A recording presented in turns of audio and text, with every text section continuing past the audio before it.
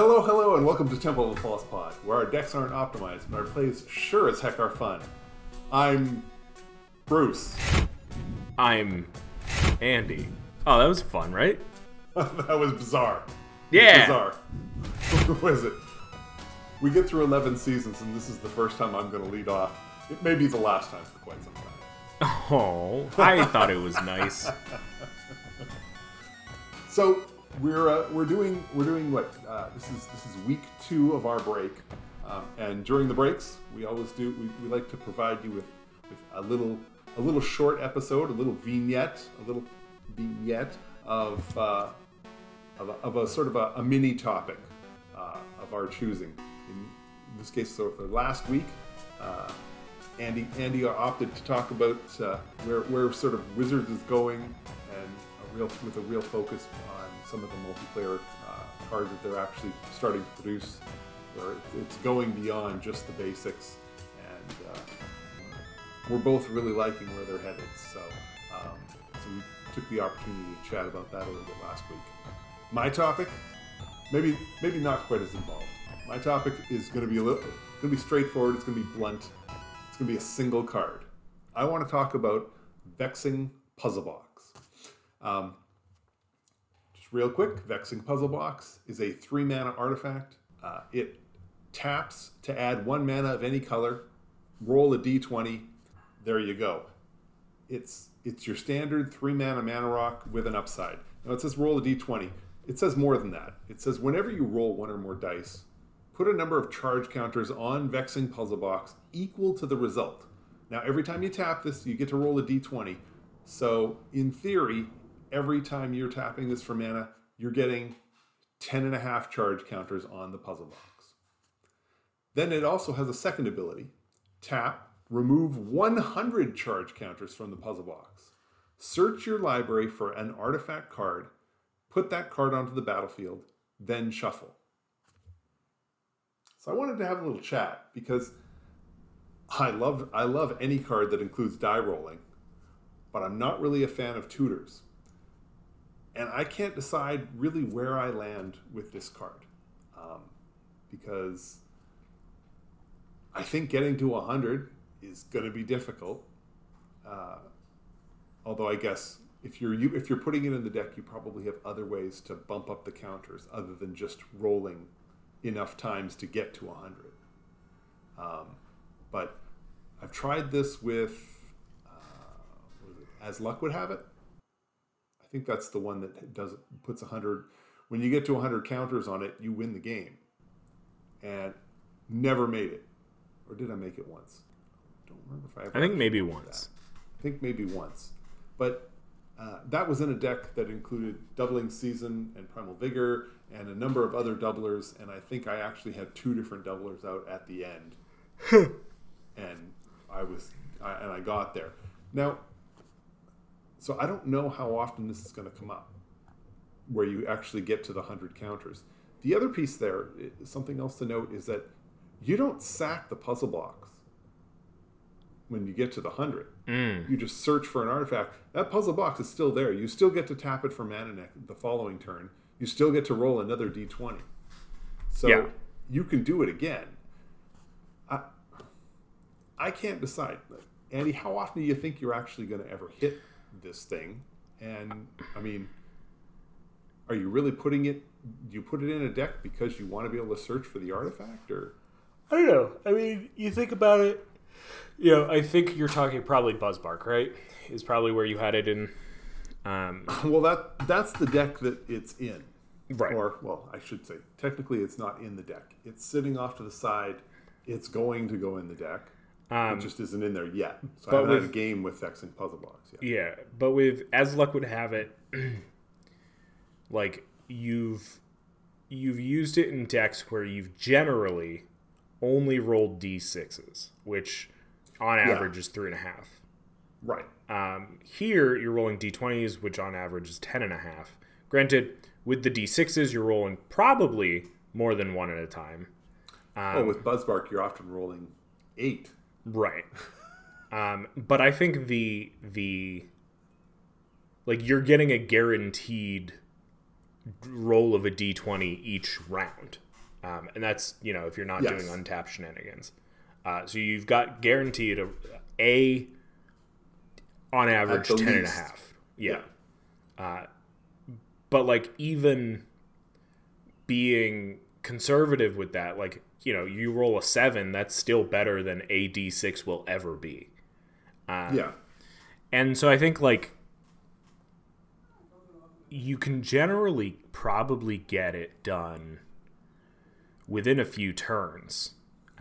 The thing I like the most about this is that it says remove 100 charge counters. On so many of these things, it says remove all counters, things that store counters forces you to use all of them. But say you end up with, 116 counters on it for whatever reason. You only have to remove 100 of them, which is cool. But how many times you'll be getting it is, I don't know, maybe once every couple games, like every couple games that it's out. If you assume that we're looking at, let's assume 4 die rolls will be enough to get it out, because you've got other doublers, you've got other dice you're rolling for other things. So you play it, you can tap it immediately, so 4 turns. Well, if you're playing it on turn 4, then you're looking at 8 turns before you can get that artifact.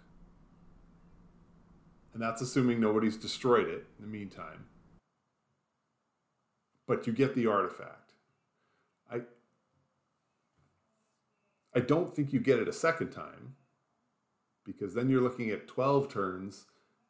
And again, we're assuming that there's other ways to pump things up, because practically speaking, if you put Vexing Puzzlebox in a deck by itself with no other help, you're looking at 10 turns.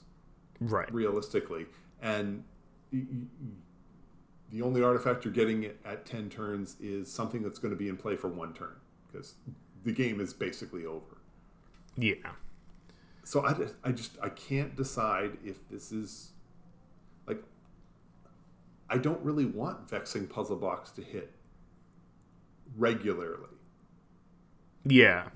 I mean, in theory, in the right deck, Vexing Puzzlebox, if you play it on turn 3, spend your 3 mana, put it out, tap it immediately, or tap it before your next turn. In theory, you should be able to then tutor. And like I said, tutoring is not what I want out of my decks. It is not. Even something like the Puzzle Box, where you can only get the artifact, it still has the ability to get that artifact and put it directly on the battlefield. Yes. Oh yeah. Yeah. I mean, it's free. It better be at that point. Well, yes, and you can say that, well, by the time you get it, you could afford to just pay the mana. Well, yes, you could, but you're using that mana on something else. You're getting extra. You are definitely getting a double. I don't know.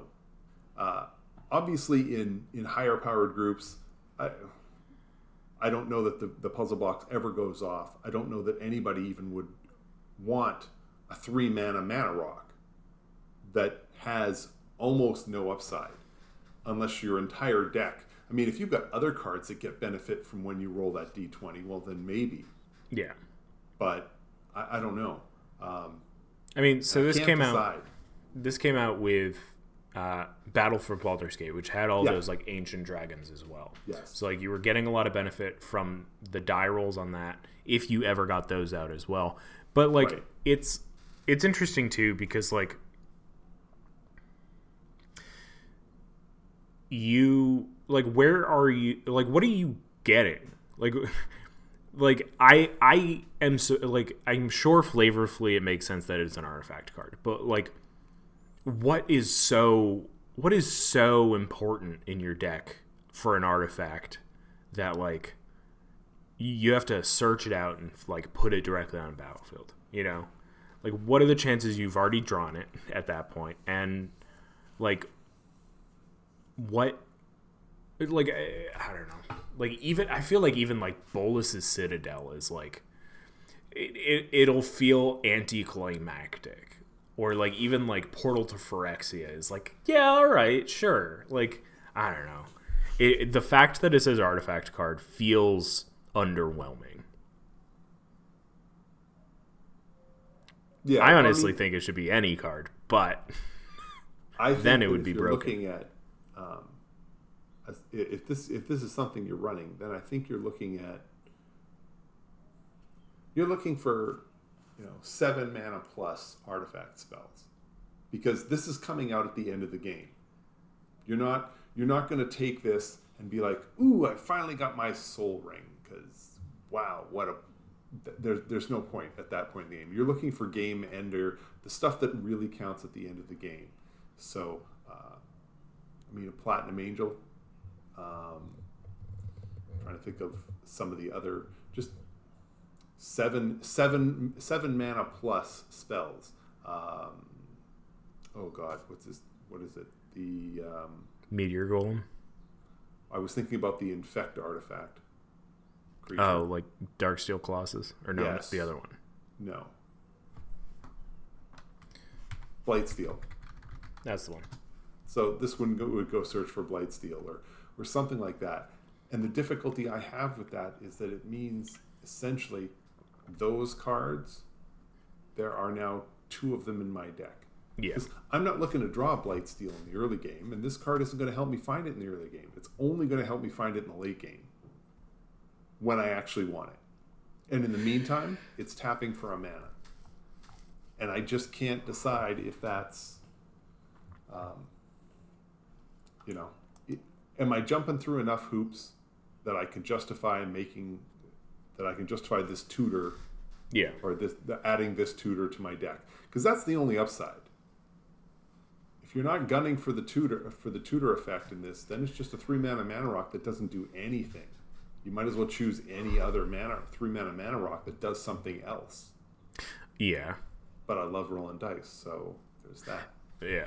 And it's, that's the whole thing with it, is like what are you going to go find?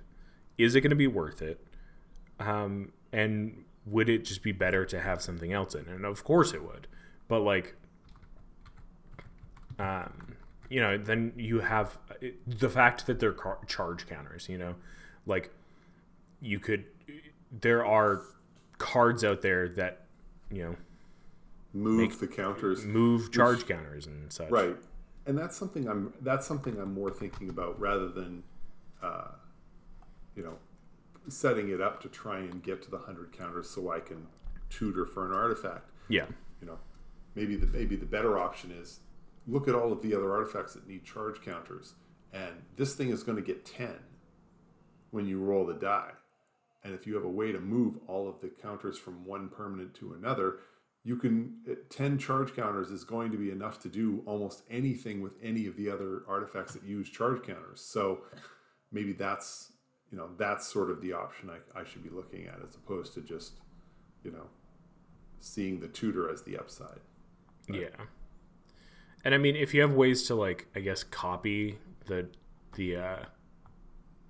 activated ability, like a lithoform engine, which again is just like all right, fine, you've got ways to copy your triggered, but it ends up being if you add this thing or this thing, and it's okay, fine, you've got a snowball of things.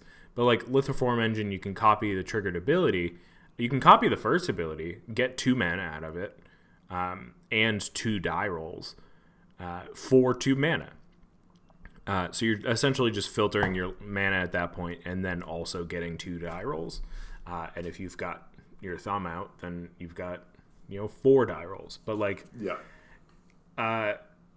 it already requires such a specific amount of things to be in place for that. But I don't know, it's interesting. Right. Because so, I think for now. Yeah, go ahead. Sorry. So for now, I'm looking at this card, and obviously it goes in Buzzbark, because I throw so many dice, and I already know that Buzzbark, with as luck would have it on the battlefield, I get really close to the 100. And that's just throwing 6-sided dice. You add in the Vexing Puzzlebox, and suddenly, I think Vexing Puzzlebox has to go in for As Luck Would Have It, because having both of them in there would maybe it'll be a lot less out of luck and getting to 100 counters with that than with the Puzzlebox. The other place where I'm looking at putting it is into a Muzio deck that I'm working on, because it has a number of expensive artifacts, because that's sort of where I want to be with the Muzio deck. But it would mean there would always be something there to search for. And it also means that when I tutor, I'm not tutoring for the same card every time. And I do find that, if I'm running tutors, I don't want it to be for the same card. Give me a group of cards where I can go find any one of them. So I'm thinking about that, but I think that's where it's going to go. And once I get a little more practical experience with the deck, if that turns out the Puzzlebox is, isn't cutting it or is doing too good a job, then maybe it's time to figure something else out. Yeah. Because even looking at your Buzzbark deck now, right? Yeah. You've got 8 artifacts, including the Puzzlebox. Yeah. So, other than the Puzzlebox and Soul Ring and Gruul Signet, you've got 5 possible, I guess, things. Yeah. You've got Panharmonica. Okay. Great Henge. Yeah. Krark's Other Thumb, which presumably is already out if you have gotten to 100. The 100, yeah. Erratic Portal and Ashnod's Altar, which honestly 2 of them, really just one of them, is the target for this. You're going to want the Great Henge. That's... Yeah. I could see Ashnod's Altar, but that's mostly if you're stuck and you're looking at, destroying all the creatures and turning it into something else. But yeah. I think the dangerous thing with this card is not necessarily the fact that it is a tutor, but because of its restrictions, because of the way that it's been dialed in, your deck slowly or even quickly just transforms around it, and then how often are you actually going to find it? So it's you got to be careful of not making the deck too based around the box, but actually having things to do with it when it does work. Right. Well, then there's the other option, right? As it gets closer to 100, suddenly it becomes a bigger target than some of the other things. And if my opponents don't understand that I've got nothing to go find, then maybe they throw away. Yeah. They throw away a piece of artifact destruction on it in the hopes of avoiding whatever it is that I'm going to pull. So yeah, and I think kind of going back to what you said earlier, I think the thing to do with this is just have it the tutor is nice, but the rolling the D20 is really what this is about. Having effects that are based on any time you roll a die type of thing. But yeah. So I just wanted to have a little chat. If any of you folks out there have a little more experience with the Vexing Puzzlebox, let me know. I'm definitely interested in hearing what thoughts you have. And as you all know, we record a little bit ahead of time. So by the time this goes live, I may have a little bit of experience of my own to share. So love to probably not, because you're going to be in Canada. Well, it may be, but I got at least 1 week in between. Yeah, we'll see. So, all right. Yeah. That's it for me. We're Temple of Falspod. Where decks are not optimized, but our plays sure as heck are fun. I'm Andy. I'm Bruce. Man, it feels good to say that. Thank you so much for listening. Have a great night. May your 5th land be the Temple. Wait. Before you go, I just wanted to say thank you for listening. You can reach out to us via email at falsepodmtg@gmail.com or on Twitter @falsepodmtg. Bruce is at ManaBurned, and I'm at Andy Weekend, though you'll definitely notice I use the podcast Twitter far more often. Now that we've got you here, make sure you subscribe, like, rate us on whatever podcast platform you use. It helps us out. It gets us more reach. Subscribe to us on our YouTube channel. Like a video there. Leave some comments for more casual enjoyment. Thank you so much for listening. We'll be back with some more timeless discussions about all things casual. So come hang out, and may your fifth land be the temple. Bye-bye. Should I do my best, Bruce? Bye!